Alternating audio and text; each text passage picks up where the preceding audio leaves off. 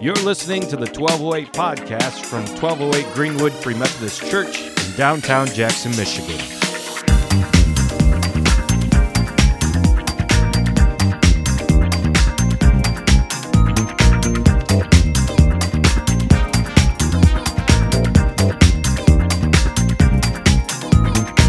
Everybody give it up for Rob the Sound Man, everybody. Yeah. Also, speaking of Easter miracles, Robbie on the piano. Yeah, all right. We've waited many years for this moment. Happy Easter to you.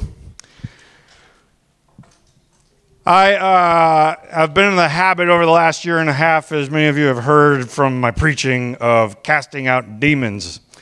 And one of the interesting things along the way is I was working with somebody who had this dream one night in the middle of deliverance stuff. And I had this dream that just felt really surreal to them, and they kind of felt like God was giving it to them. They just had this image of all this stuff that was kind of going on internally. And they woke up and they kind of wrote it down and they shared it with me. I was like, that's intriguing. Let's work that out a little bit more. So I did a practice with them that I do with a lot of people, that I've done with many of you, is you close your eyes and you imagine Jesus. And I just kind of said, Jesus, would you bring this dream back to mind? Would you show us in this kind of visionary space that we're creating what exactly it is, if this was you wanting to communicate this, what it is you want to show? And instantly they found themselves back in that same space that they were in the dream. And I began to ask Jesus questions. What are we looking at? What are we seeing? Why is this important? And he gave enough answers that we really were able to concretely say, okay, this is a heads up from God. You've been dealing with all this difficulty, and God wants to speak into your pain so that you remember to ground yourself in him and his themes and in the things that he's trying to say to you. Not in the things that all the demons are saying, but in the things that God wants to say to you instead. So I said, let's remember this dream and let's keep coming back to it. And so every once in a while I'd shoot a text or I'd bring it up in another meeting, like, remember what Jesus said about this? And it was very interesting. They did not. So what? They remembered like a few pieces. Oh, what was that? What? There was a dream I had, or what? I could like pull up the text and be like, here, we talked about it right here, remember? I have no recollection of that. And so I would remind them again of the dream, and I'd have them close their eyes, and Jesus would meet us in that space and explain what he wanted to explain in a vision all over again. And then we come back a few days later, be like, you remember this? And I'd be like, what are you talking about? I have no idea what you're talking about. So what do you mean? So I ended up, you seen the movie 50 First Dates? You know, the girl with the amnesia that Adam Sandler's trying to like kind of win over, but has to keep trying in different ways. I literally experienced that in real life. There were times where I'd like explain, look, here's what Jesus said in a dream, and it would go horribly wrong. It'd be like, I can't believe what's happening. Like I explained it badly, and they would freak out. I'm like, wait, hang on, this didn't happen last time. And then when they would go to bed at night, they would forget, and so the next day I'd try again. Okay, here's the thing that happened, and I'd word it a little differently. I was trying to find the fast track. How do I say this quickly enough? And I'd say it, and it'd go badly again, or mildly bad. And so, okay, hang on, we'll try again. And they'd fall asleep later that night, forget, and the next day I'd try again.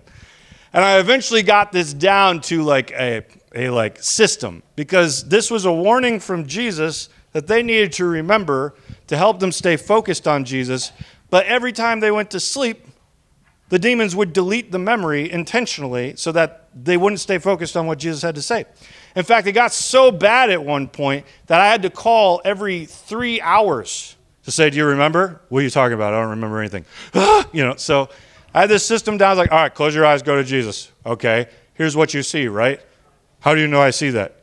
Okay, here's how many things you're seeing right now. I listed out in great detail. Like, how do you know I'm seeing that? Okay, I'm going to ask Jesus a question.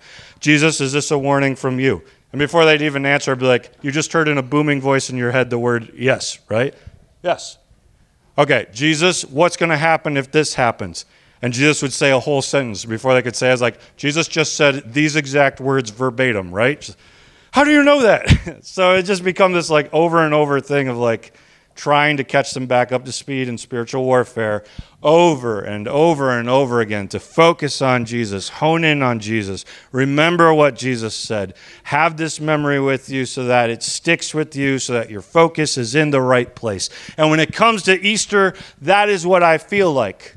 A broken record coming before you time and time again. Remember the resurrection. Remember Jesus rose from the dead. Remember where we're headed. Remember why this is important.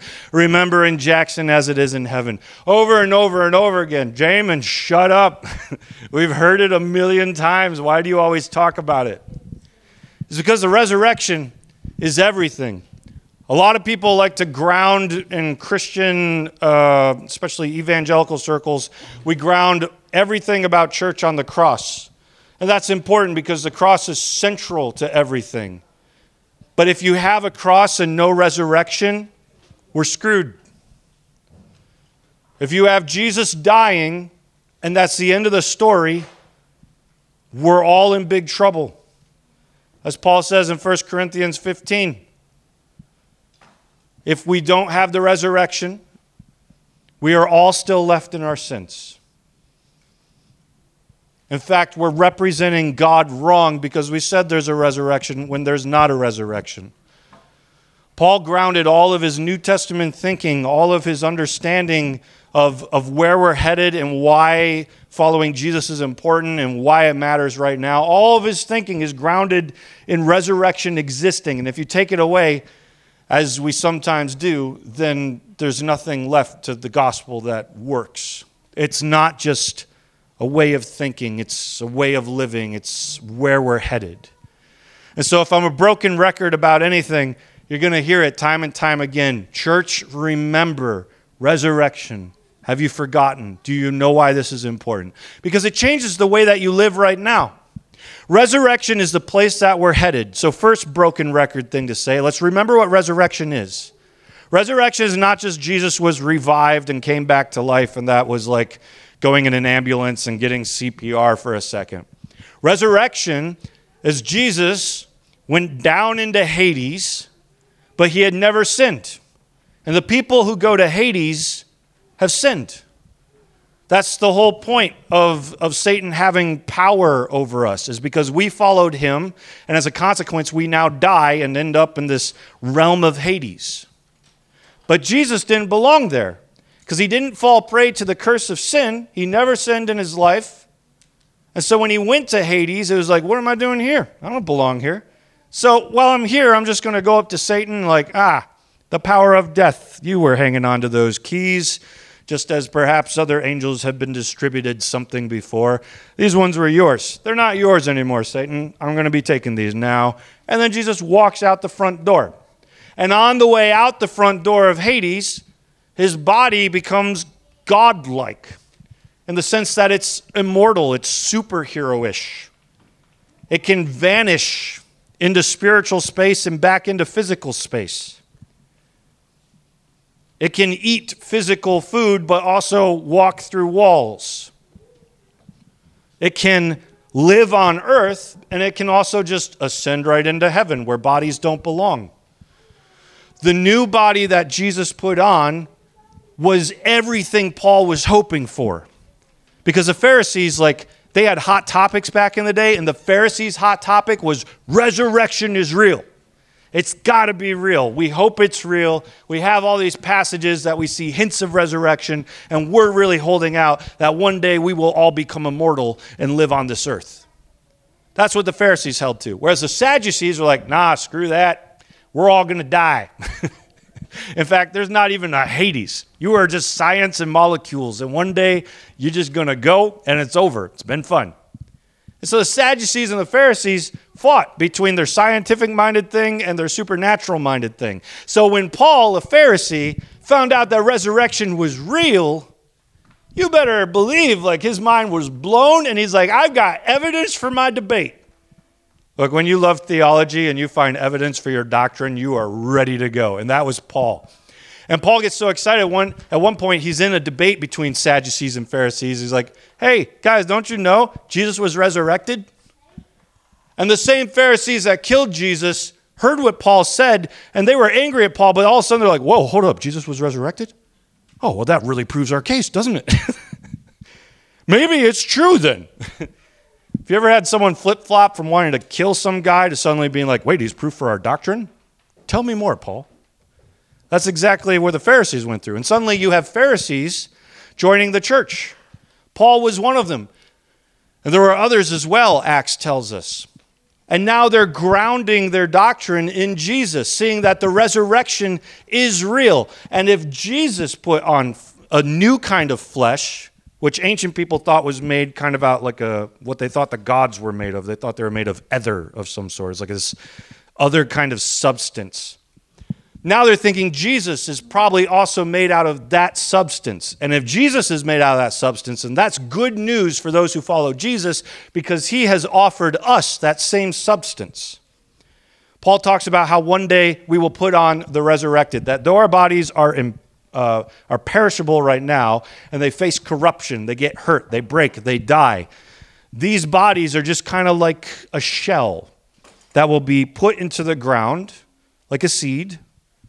And when Jesus comes back, they'll be risen up like a plant and come to a new kind of life in the resurrection. And those bodies that we put on then will be exactly like the body that Jesus has. Immortal, spiritual, physical, probably able to vanish between spiritual and physical realm. Why? Because ultimately where we're headed is something called the new heaven and new earth. Whereas a song that people like to complain about, heaven and earth meet like a sloppy wet kiss. They become one unit. Heaven and earth are morphed into its own spiritual and physical body. And then we take our spiritual, physical bodies and we live on this planet, not up in heaven somewhere, right here. Spiritual, physical bodies living in a spiritual, physical new heaven and new earth. That's where we're headed. And what Christianity often likes to do is truncate it at that. That's where we're headed. That's all that matters. Let the earth burn. God's going to fix it later. But that's not the way the Bible talks about resurrection. Resurrection is something that is already happening, but also not yet happening. It is already happening in the sense that you are already being transformed. That word transformed in Greek, it's metamorphozo. You are being metamorphosed into something different. You are changing.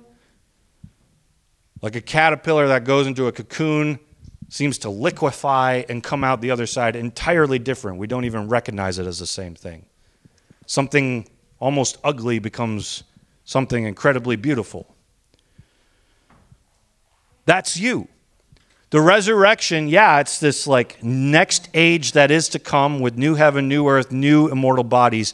But you're already at the same time transforming, metamorphosing into that. How can that be?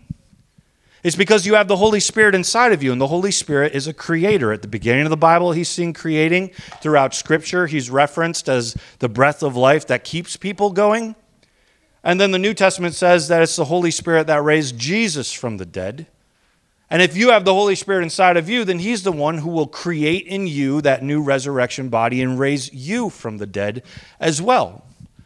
That is the new world to which we are headed. But if it's already happening in you right now, that means that resurrection life of the next age breaks through you right now in this time into the rest of the world. So when you heal someone through the power of the Holy Spirit, that's the resurrection age where there's no more sickness. No more sickness breaks through into this age out of you through the Holy Spirit, and that person experiences a taste of what resurrection is, where there's no sickness. When you cast out a demon, that's the age to come where there are no demons. They're all thrown into the lake of fire that's been prepared for Satan and his angels, is what Jesus says. In the age to come, there are no demons. When you cast out a demon, the resurrection breaks through out of you through the power of the Holy Spirit and begins to chase out something that does not belong where we are headed.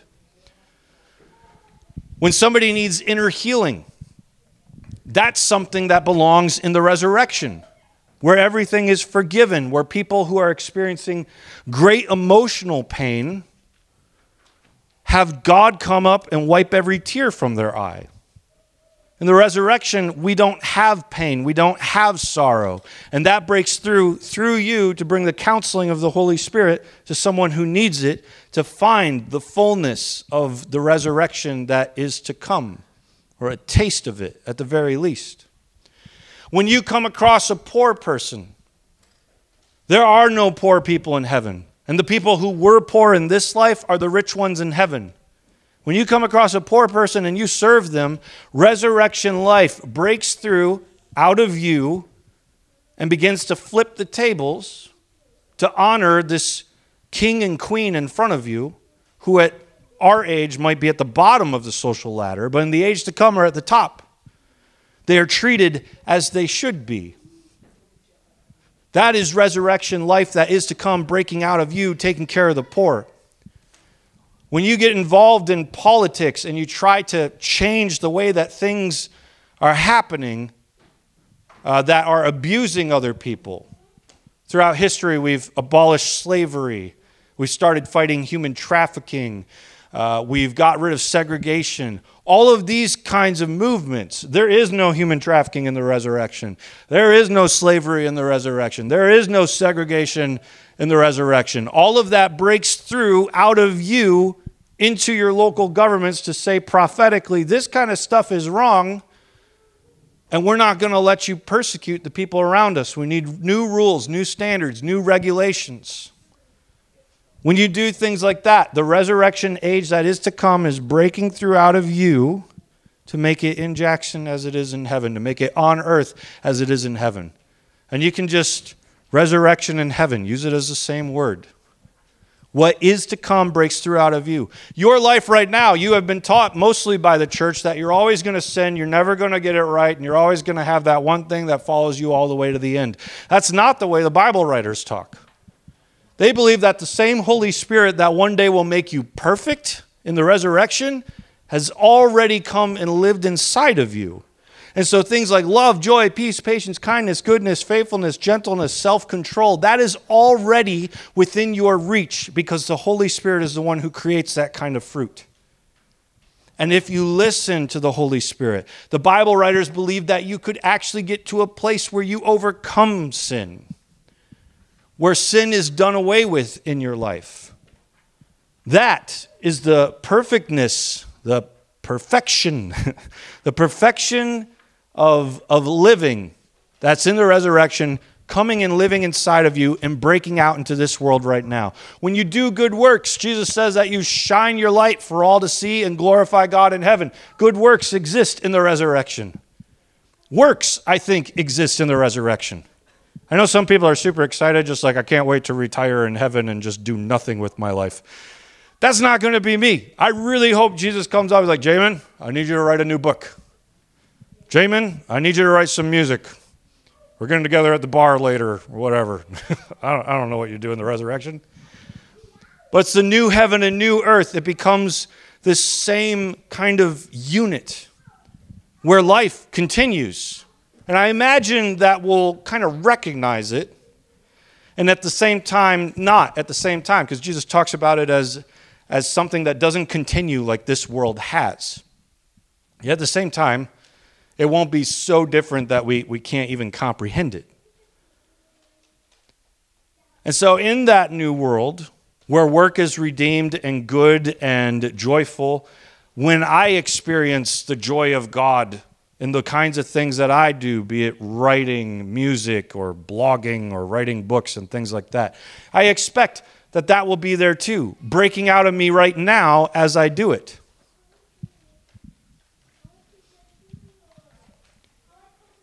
Resurrection has to be our focus because that's the heaven that we're trying to pull into people's lives right now. And when our focus is there, the things of this world that we so often get focused on become trivial, where we start sacrificing so much of the things God wants to do because we got to have our best life right now and live it to the fullest and get famous or have that popular online channel or do all these various things that we just want to do with all of our hobbies and things like that. When we get so focused on the right now, we if we don't redeem those moments, we leave heaven out of it. We leave resurrection out of it. But when we sacrifice our money, when we sacrifice our time, when we sacrifice our very energy that keeps us going in order to bring resurrection into this world, guess what you're doing on the other side? You're stacking up treasure, is what the Bible says. That, yeah, they're actually, in the resurrection, is something ahead of you based on how you live right now. There's numerous parables that get into that. Store up your treasures not on earth where moth and rust destroy, but in heaven. All of that sacrifice, yeah, you lose it now, but you gain it later when it really matters.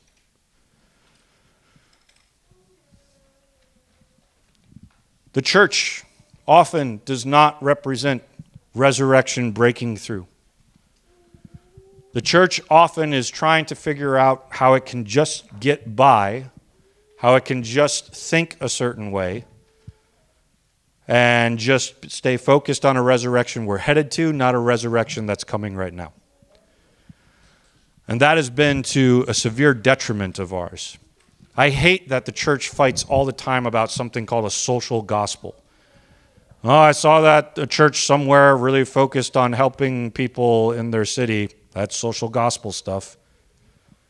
There's no title between social gospel and gospel. The gospel is a social thing.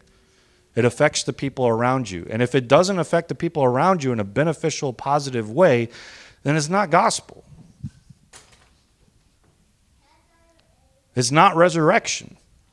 The resurrection is not focused on you alone, and that's all that matters. The resurrection is focused on the entirety of the holistic healing of heaven and earth and humanity. So let's truly be a church that looks to serve. Let's truly be a church that wants to impact, that wants to care for people, that wants our lives to be changed, that wants to try to strive to live perfectly, not out of this like, oh, I just got to be it, but out of the abundance of the Holy Spirit growing fruit in us, that we get to a place where we no longer sin intentionally. It's a big step, but it's very Methodist. And it's something that I have seen, I think, in some people who would never claim to have that ability. Follow Jesus in all of the spaces to which he leads and see resurrection break through in all the places that you never expected. Where you live, where you work, where you play, and within you as well. And one of the ways we'll be doing that, as Brian said in future weeks, is through a dinner church night, just once a month. Starting right now, we've envisioned as a board kind of like a long game, maybe over the years, unveiling some more things into our Wednesday nights that really serve people, that really bring the resurrection to Jackson, so that it would be in Jackson as it is in heaven. That when God comes back and shakes the universe, 1208 and the things that we've done in this community would still be standing. That is a biblical portrait of resurrection. Some stuff continues on as God shakes it. Was it sturdy enough to exist?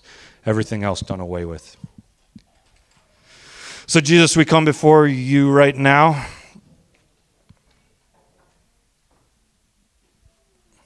We want to see resurrection break through in our lives. And there are some here right now who have had something that's just been bearing down on the weight of their souls for a long time. And it's hard to dream of the fruit of the Spirit or trying to live perfectly or resurrection life because these other things have been so loud. Jesus, if any of that stuff is ready to go in this moment, we just send it to your feet right now, that they would be free of that bondage. And if it needs work, that you would convict us so that we would grow in the direction of resurrection. God, there's a whole bunch of stuff that you want to do in our community. We've been praying into that, and that's Sunday's prayer. Spirit, show us how to impact our community. So would you break through in our minds, break through in our lives, that our church would be gospel. The fullness and holisticness of what the gospel is. Not just a frame of mind, but through action.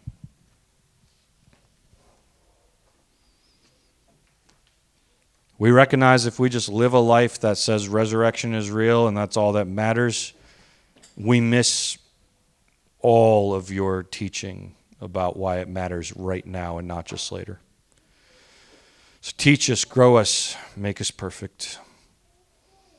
And may we see the fruit of Lent as we now come to a close of that season. May we see the fruit of our prayers and our fasting, our pain and our joy all come to the fruition as we look forward to Pentecost. Holy Spirit, fill us up with new gifts to reach new people. If anyone in here is dealing with dementia in the family, I pray healing for that, as well as vertigo. God, bring us the healing that we all need in our own lives with resurrection right now. We thank you. We love you.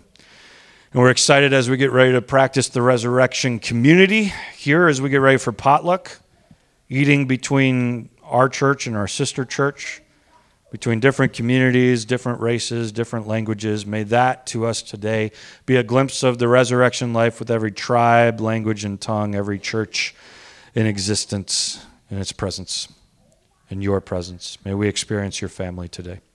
In Jesus' name, amen.